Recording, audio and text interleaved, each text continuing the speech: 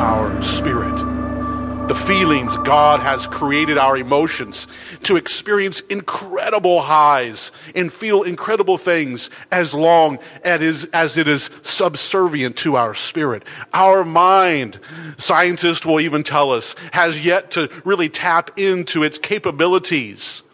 And it is only the mind that is yielded and surrendered to the Holy Spirit. Romans would tell us in chapter 8 over and over again that the mind of the natural man is death.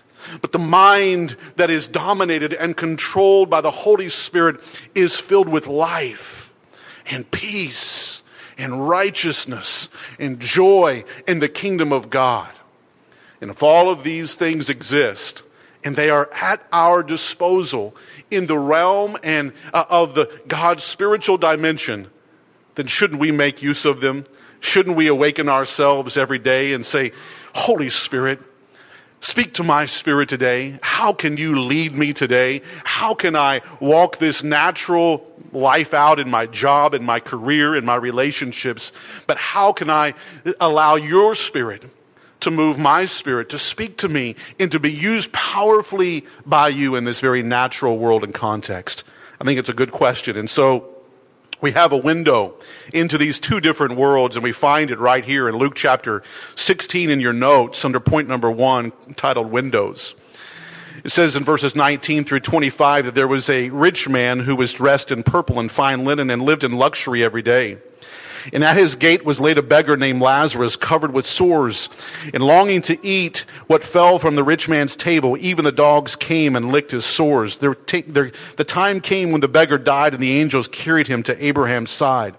The rich man also died and was buried, and in Hades, where he was in torment, he looked up and saw Abraham far away with Lazarus by his side. So he called to him, Father Abraham, have pity on me and send Lazarus to dip the tip of his finger in water and cool my tongue, because I am in agony in this fire. But Abraham replied, Son, remember that in your lifetime you received good things, while Lazarus received bad things. But now he is comforted here, and you are in agony. There was a moment of reckoning and awakening in each of their hearts and minds. That they had played this life out here on planet Earth. Something had happened, and very almost simultaneously, they had both come into the next life. One had gone into torment. One had gone to Abraham's side. One there was peace. One there was great agony in just a flash of a moment. And they began to recall, especially the rich man, and it was recited for him as well. And if you would go on and you can continue to read in your Bibles in Luke chapter 16, that he wishes that he would have spent his short time on earth differently. He begins to recall that his relatives don't know of this salvation and begs that someone would come back from the dead and go and speak to them. He has regrets over how he spent his life on earth, even though he was adorned in purple linen and was considered a rich man. You see, there is a consciousness that God wants to bring to our spirits and our understanding, so that when we move from this natural world into the time before Christ, we don't look back with regrets and say, oh, I wish I would have lived my life a little differently. You see, the rich man now, if he could be afforded the opportunity to go back, would it not change the decisions that he made? Would it not begin to shape the outcome of his life if he held an eternal perspective, a perspective that there is a spiritual world, and if we will recognize it, it has the ability to transform our walk and shape our journey in a very different way than if we're not aware of it. Wow. Could you and I walk with that consciousness, not waiting until we get to heaven, not waiting until we're in the arms of Christ himself. But now, right now in 2013, could we walk with a consciousness of the reality of heaven, of the reality of the spirit life, and that reality would permeate our mind and our consciousness, and every day we would live with this growing knowledge that we are spiritual. God, what would you have me do with my time here on earth? But how easily we can get caught up with the weights, as Hebrews would say, that so easily beset us, that so easily pull us out of this spiritual consciousness, pull us out of this understanding of who we really are and how we can make a difference being put here on earth by God. God created us as spiritual beings, and God has a spiritual walk and a spiritual task for us to accomplish while we're here. And I'll tell you this spiritual journey, this spiritual task, it doesn't involve or look like you at the center, doing everything that just suits you. Can I be straight with you this morning? It's about putting God at the center, saying, Lord, what would you have my life look like? Lord, you direct the affairs of my life. I love the scripture where Paul told Timothy in 2 Timothy that no good soldier entangles himself with the affairs of this world or this life. How many know that it's easy to get tangled up in this life with all sorts of stuff? And I'm not at all suggesting that we, move and park ourselves in a cave somewhere and meditate for the rest of our lives away from all things. No, the more spiritually aware you are, the more firmly your feet will be planted in the soil of this world, the more of an overcomer you will be able to walk life through with God's victory. You'll have God's answers right at the tip of where you need them, instead of searching in your own strength and power in lostness and confusion about what you're supposed to do. That spiritual nature that God has given you will be alive and awakened to receive the very thoughts of God, as Corinthians tells us, that we can know his mind, that we can know his thoughts as they are communicated to us through the Spirit, and we can live with a growing sense of eternity, of this spiritual world, our place in it, and it will allow us to become so incredibly effective as we walk out our natural lives. That's how God has designed us. I want to encourage you today, live up to that high calling that is in Christ Jesus. Live up to that spiritual nature that God has invested inside of you. Paul said, I wanted in the church in Corinth, he said, I wanted to address you as spiritual men and women, but I can't do it because you're acting like mere infants, still controlled by a carnal nature, still making decisions based on just your own human reason and intellect. You're not injecting God into all parts and facets of your life and allowing him to direct your course. I wonder if a letter was written to us today, what the words might read. Hopefully, God can address us as spiritual beings that are listening to his Spirit. You know, when Jesus was beginning his ministry, the Bible says in Luke chapter 4 that he was driven or led by the Holy Spirit into the wilderness. And there he spent 40 days, and the enemy, the devil, brought 3 temptations. The first temptation was a natural temptation.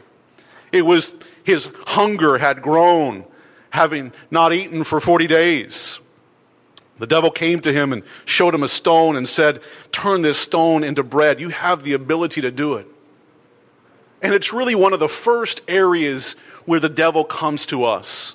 It's this very physical nature in this natural world with our real appetites and cravings, whether they be natural, whether they be emotional, whether they be physical, whatever they are, to draw us out of the things of the Spirit, to lead us away and get us out of that place of making spiritual decisions that keep us on a spiritual path directed by God. That's when Christ said, I have food that you don't know of. A man shall not live by bread alone, but I'm going to live by what comes from God. I'm going to have my thoughts and my sights set on heaven. I'm going to recognize that I am a spiritual man walking through this world, and I'm going to do it in a spiritual way, and I'm not going to be drawn out by very natural temptations. Did Christ ever eat again? Absolutely. He ate. He enjoyed. But there was a time and a moment where there was a testing period in his life as to what was the bait that could draw him out of the things of the Spirit. And there is the same thing being offered at many junctures of our life where the enemy comes along and attempts to draw us out and to get us to live for very natural and carnal things. But God has a higher life for us.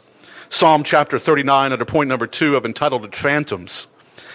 Psalm 39, verses 4 through 6, it says, Show me, Lord, my life's end and the number of my days. Let me know how fleeting my life is. You have made my days a mere handbreadth. The span of my years is nothing before you. Everyone is but a breath, even those who seem secure. Verse 6, surely everyone goes around like a mere phantom. In vain they rush about, heaping up wealth without knowing whose it will finally be. The scripture speaks to the fragility of life, to the shortness of life. One version says that life is but a mere vapor. It's like a wind that blows in and blows out so quickly. But I know, I remember in my adolescence at a young age, waiting until I could get to adulthood. I just wanted to drive a car, and then I wanted to, leave school. I was so ready to be done with all of that and wanted to go on, and it felt like it took so long for some things to happen. I know my son Hudson is just waiting for a mustache. He's 10 years old, and Dad, when's it going to come? When's it going to come?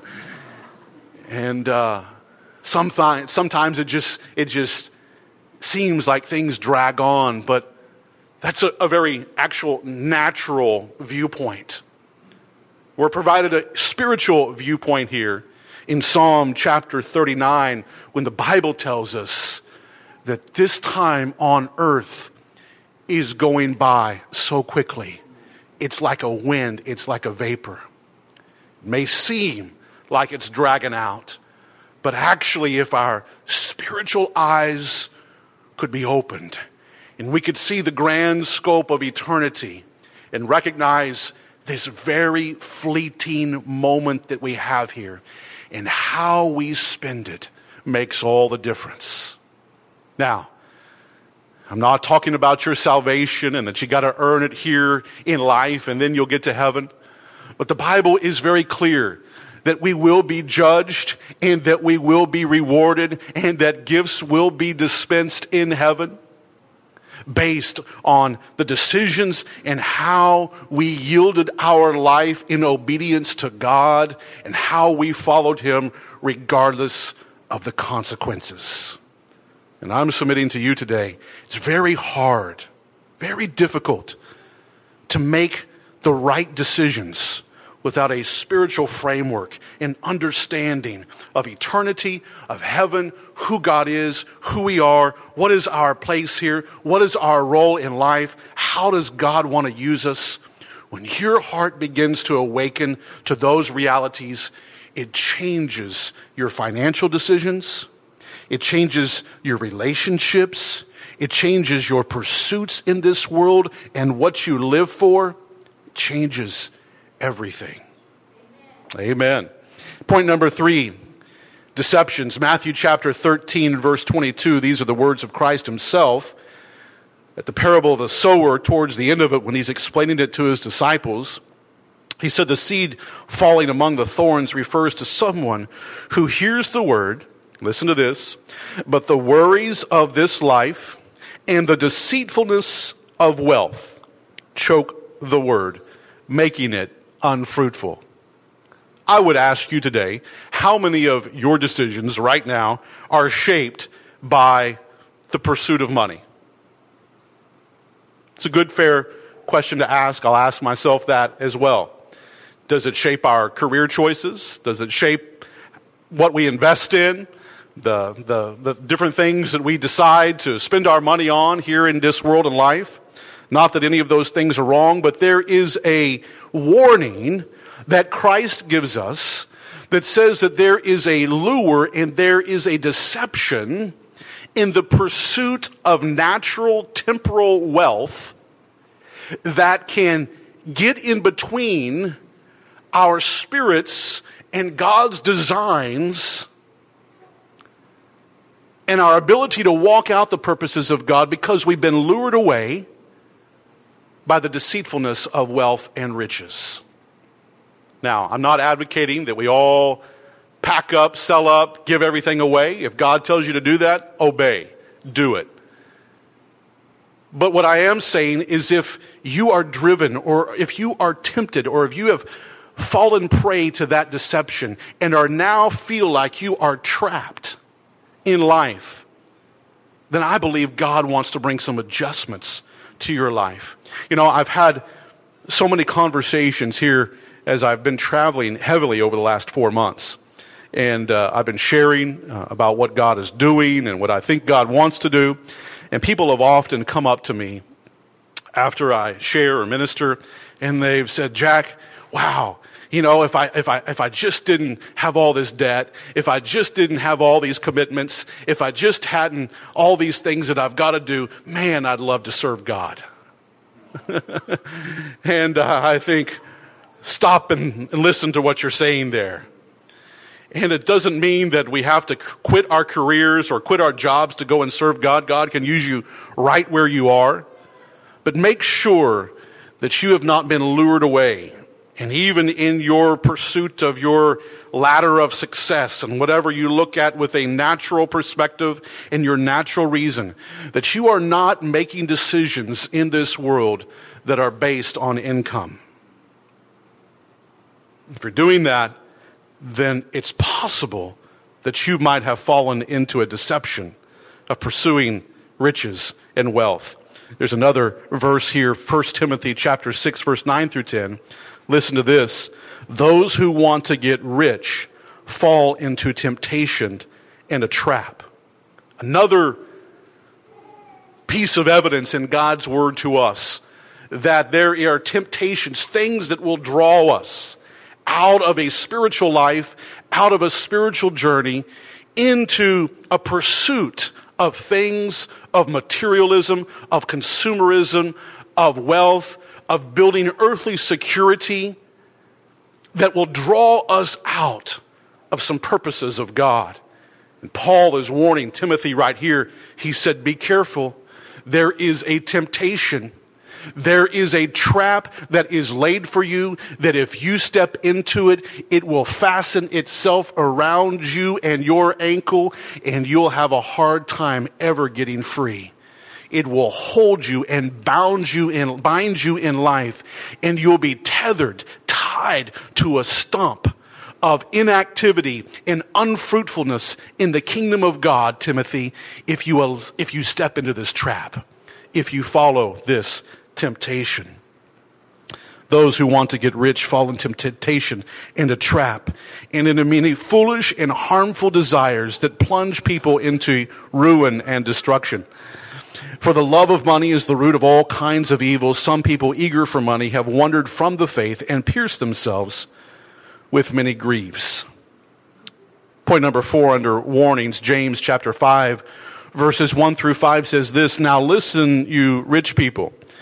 And if you're in this room, you're rich. Let me just tell you that.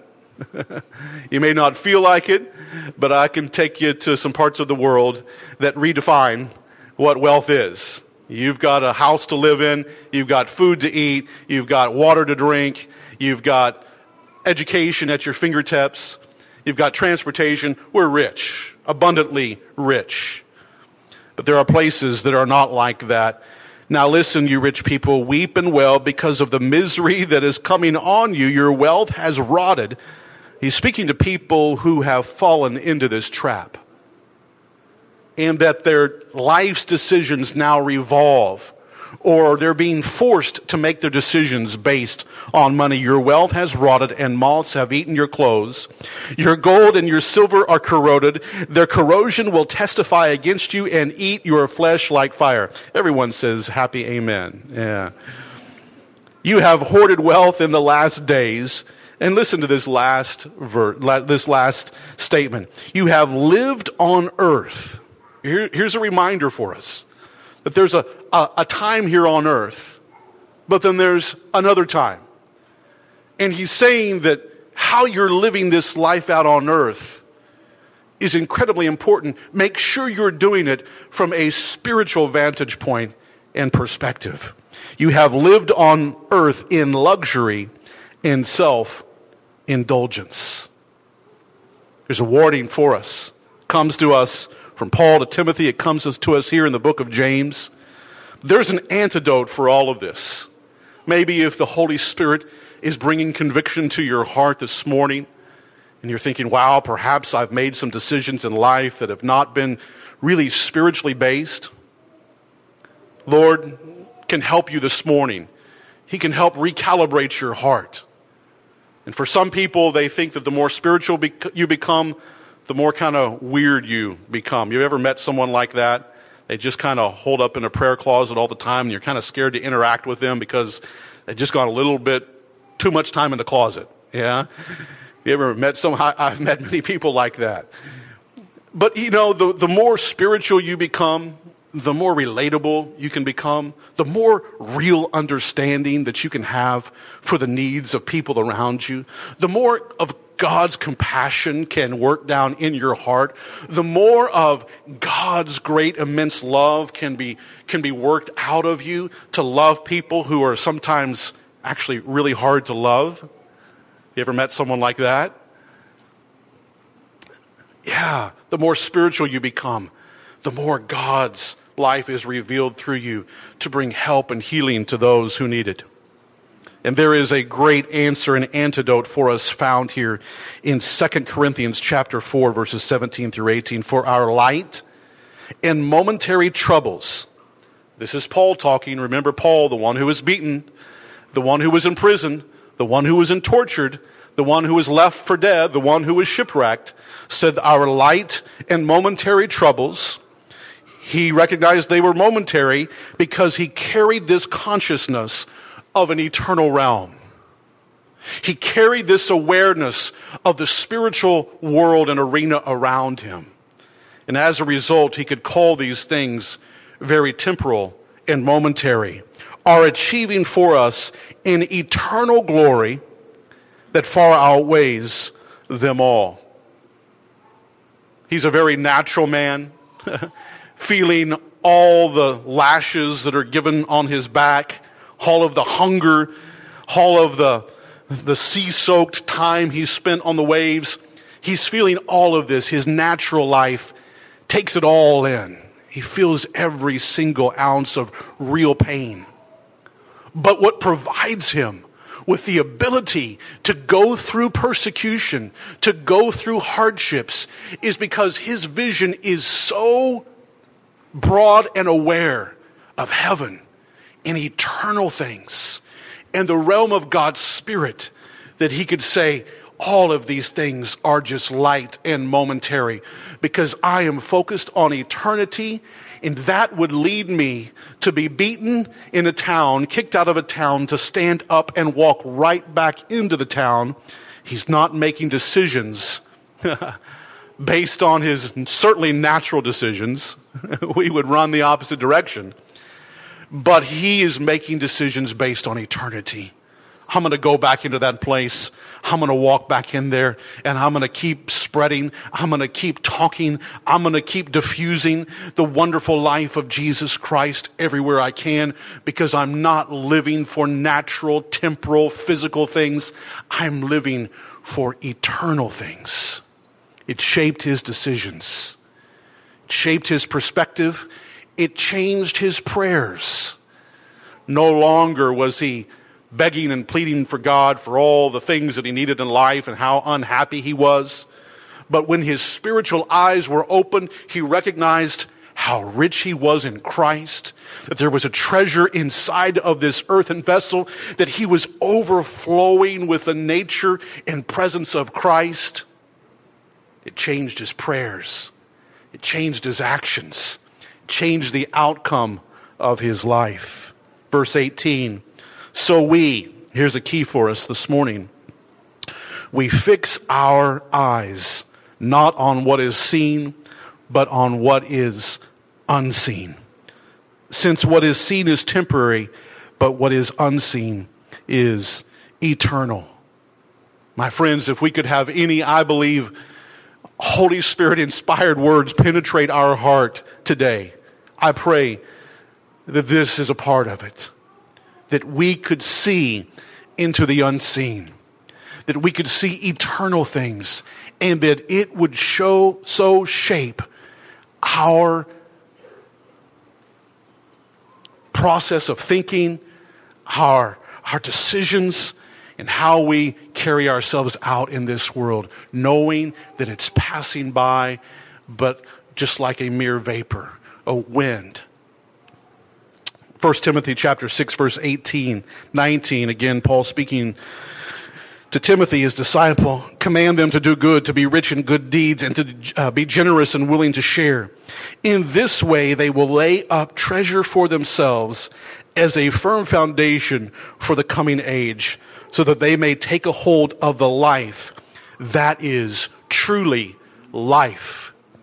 Can you see it again here in the words of Paul? He's saying, hey, this thing that we're walking out here on planet Earth, it's not real life. There is a true reality. It is an unseen world. It is what matters. So let that world shape the outcome and the affairs of your life. My goodness. If we would hold that perspective, how much would it afford us with a great advantage in this world? That as we go into key decisions in our life, we say, Lord, I'm bringing you right into the middle of all this. Help me make spiritual decisions. Help me make decisions with an eternal perspective. It'll shape what we do with our money. It'll shape what we do with our time. It'll shape what we do with our talents. Let's live for eternal things. Finally, in 2 Timothy chapter 2, verses 3 through 4, he says, join me in suffering like a good soldier of Christ Jesus. No one serving as a soldier gets entangled in civilian affairs, but rather tries to please his commanding officer. Are you a civilian today, or are you enlisted? Are you a soldier today? I know that if you'll find some time where you can get before God, and maybe you can go back and even right now as I've been talking, you've rehearsed and know that there's perhaps some decisions that you've made in life that haven't really been as spiritually influenced as you've wanted them to be. I can think of many in my own walk.